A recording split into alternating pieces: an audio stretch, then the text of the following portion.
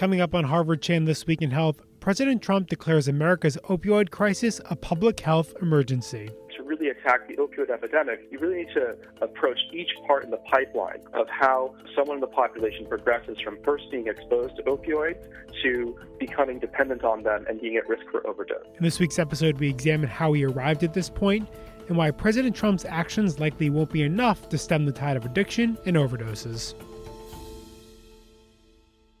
Hello and welcome to Harvard Chan This Week in Health. It's Thursday, November 2nd, 2017. I'm Noah Levitt. And I'm Amy Montemuro. Last week, President Trump declared America's opioid epidemic a public health emergency.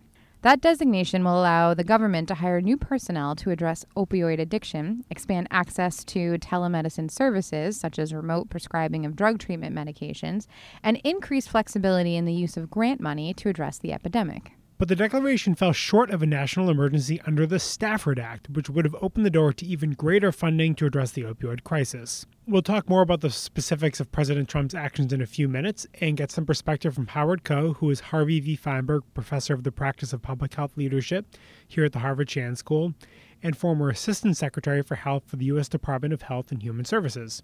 But first, we want to explore how we arrived at this point. We spoke over the phone with Michael Barnett, who is an assistant professor of health policy and management at the Harvard Chan School. He's also a physician, and much of his research has focused on how variations in doctors' prescribing habits can influence a person's risk of long-term opioid use. We started our conversation by asking Barnett to explain the scale of the opioid crisis in America, and he says it's enormous. According to preliminary figures from the CDC, an estimated 45,000 Americans died from opioid overdoses in 2016. Just to give you a sense of perspective there, that has now definitely surpassed the number of individuals that typically die in car accidents or even from gun injuries, both of which are causes of death that I think most of us think are far more prevalent and a scourge, just sort of in popular imagination. But opioids have really far overtaken that. Millions of Americans, in 2014, 2 million Americans either abused or were dependent on prescription opioids, and 1,000 people a day are treated in emergency departments for opioid dependence-related problems. So this is really a major, major issue.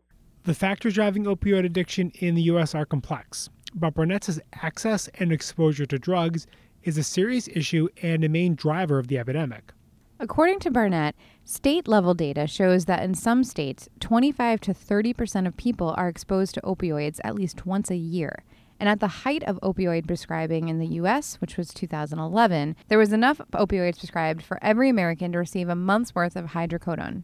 So what's driving this access to opioids? Barnett's research has shown that doctors' prescribing habits play a critical role in determining whether someone becomes a long-term user of opioids. And Barnett says there are several factors driving these habits. The volume of opioids prescribed in the U.S. More than tripled from 1991 to its peak in about 2011. There's been a lot written about exactly what was behind driving that increase. I think one thing is clear is that it's not really related to a significant change in disease burden or the burden of pain in the U.S. But there are a lot of investigations and theories around exactly what drove this.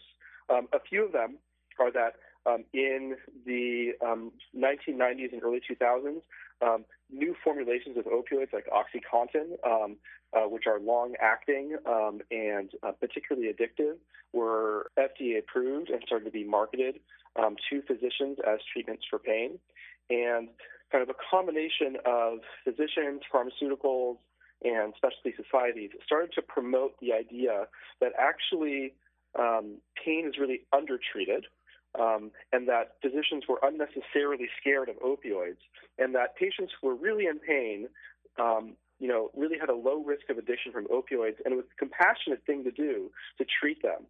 This is actually something I learned in medical school, which was really not all that long ago, but it was certainly well before, I think, the kind of current craze and epidemic awareness of the epidemic really started. One of the more famous catchphrases that really personify this era of increasing opioid prescribing is the idea of pain is the fifth vital sign, that we should really capture every patient's pain, and that treating pain is one of the key parts of high-quality medical care. I think no one would really disagree with that, but part of what came along with this was the idea that opioids were really the key ingredient to making sure that pain was adequately treated. And I think that's something that's becoming increasingly challenged as we realize that we've gotten into an enormous public health quagmire by having such free availability to these medications. So will President Trump's declaration do enough to address the factors driving the opioid crisis? Howard Koh says it's a positive step in some ways, but it doesn't go far enough. Well, on one hand, this declaration brings heightened attention to a pressing national crisis. And I saw the president speak very passionately and personally about this, and he articulated some very important broad directions about the importance of prevention and education and treatment. But on the other hand, it does not provide any new additional funding to address the crisis, and that's a major concern. Everybody agrees that more funding is needed. Thoughts are that tens of billions of dollars will be necessary to really move forward on prevention, education, and treatment, and no additional funds are made available by this declaration so far. So the two options were to declare a public health emergency through the Public Health Services Act or a national emergency through the Stafford Act. If he had done the latter, that would have allowed funding from FEMA and other sources that could have amounted to substantial funds. By choosing the former route, the public health emergency, he can only announce at this point a redirection of current funds. So no additional funding has been freed up through this announcement, and so the onus now falls back to Congress for the near future. Koh says it's urgent that Congress acts to provide the necessary funding because there is a growing awareness of just how severe the problem is. Well, we are seeing commitment from both sides of the aisle, so that's potentially promising. This is an issue that really is a bipartisan issue, and I think every policymaker across the country is seeing that this is a public health issue and not necessarily just a criminal justice issue, that it affects people of all walks of life. So the fact that leaders have galvanized around this theme is very promising. But we're in a time with a lot of pressing demands. There are lots of issues that are being debated in D.C. right now. We really need to cut through all that and make this public health crisis our top priority if we're going to save some lives. Koh says that when it comes to addressing the opioid crisis, there are key areas that do need more attention. He'd like to see more of a focus on primary prevention at a young age, taking steps to stop opioid misuse before it begins. Koh says that's a strategy that has helped childhood and teen smoking rates in the U.S. drop to an all-time low. And while prevention is important, access to treatment is also critical, says Koh, since it's estimated that just 10% of Americans are receiving the addiction treatment they need. And when it comes to treatment, there's one area where President Trump's emergency declaration can help, Michael Barnett told us. The declaration gives the federal government more power to negotiate drug prices, which could help lower costs for life-saving naloxone, also known as Narcan, which is a drug that can reverse opioid overdoses. Lowering prices would increase availability around the country, especially among first responders. Regulatory changes could also make it easier for doctors to treat addiction. Barnett says the emergency declaration could also ease certain restrictions on doctors practicing telemedicine. There's actually a regulation that blocks providers from prescribing medication-assisted therapy, such as buprenorphine or methadone, through telemedicine, in large part because the Drug Enforcement Agency, or DEA, is worried that providers would sort of unscrupulously distribute these medications to people who use them for recreational purposes if they can just do it, basically remotely with very little accountability. But I think there are increasing calls for the need for psychiatrists and other addiction providers to be able to use telemedicine to reach rural areas where there's really very few providers of any kind, much less addiction treatment, but where the burden of the opioid crisis is really quite severe. And while these are all positive steps, Barnett agrees with Koh that the declaration doesn't go far enough because it doesn't open up the funding needed to address the complex causes of the opioid epidemic. The way I think about it is that to really attack the opioid epidemic, you really need to approach each part in the pipeline of how someone in the population progresses from first being exposed to opioids to becoming dependent on them and being at risk for overdose. And there isn't a single solution that will deal with all of those. My own research really focuses on understanding physician prescribing and how can we make that happen in a more responsible way so fewer people who don't necessarily need them are initially exposed to that opioid. This public health emergency really does very little to actually address that. And many states are really taking it into their own hands as to addressing that with policies such as prescription monitoring programs and other prescription policies. We asked Barnett to expand on what's happening at the state level. He said it's still too early and difficult to tell which measures are most effective, but he did outline some promising strategies to address opioid addiction. I think we know that medication-assisted therapy works.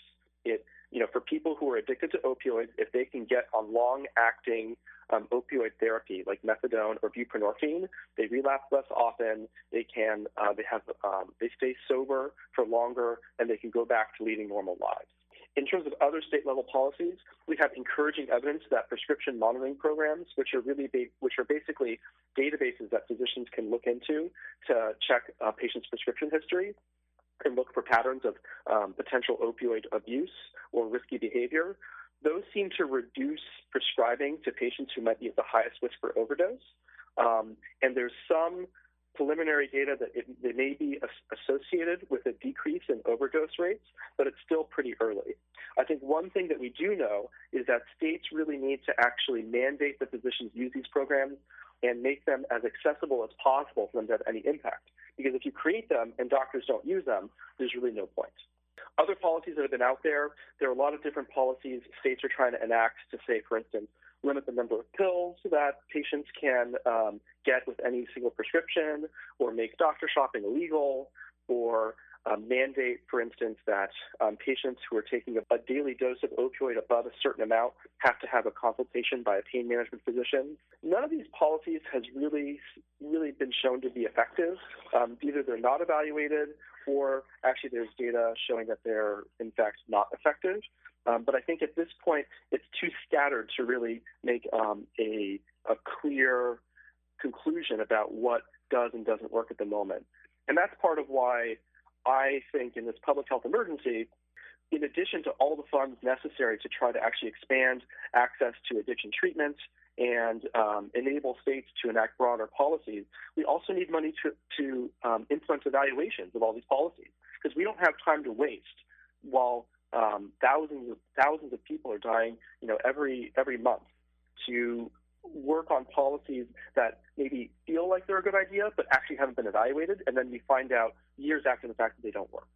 And so that's part of what I want to see in some kind of emergency declaration or some federal appropriation of funds, is that we don't just have policy itself, but also make funds available for evaluators to really give as rapid feedback as possible to policymakers so we can abandon ideas that don't work.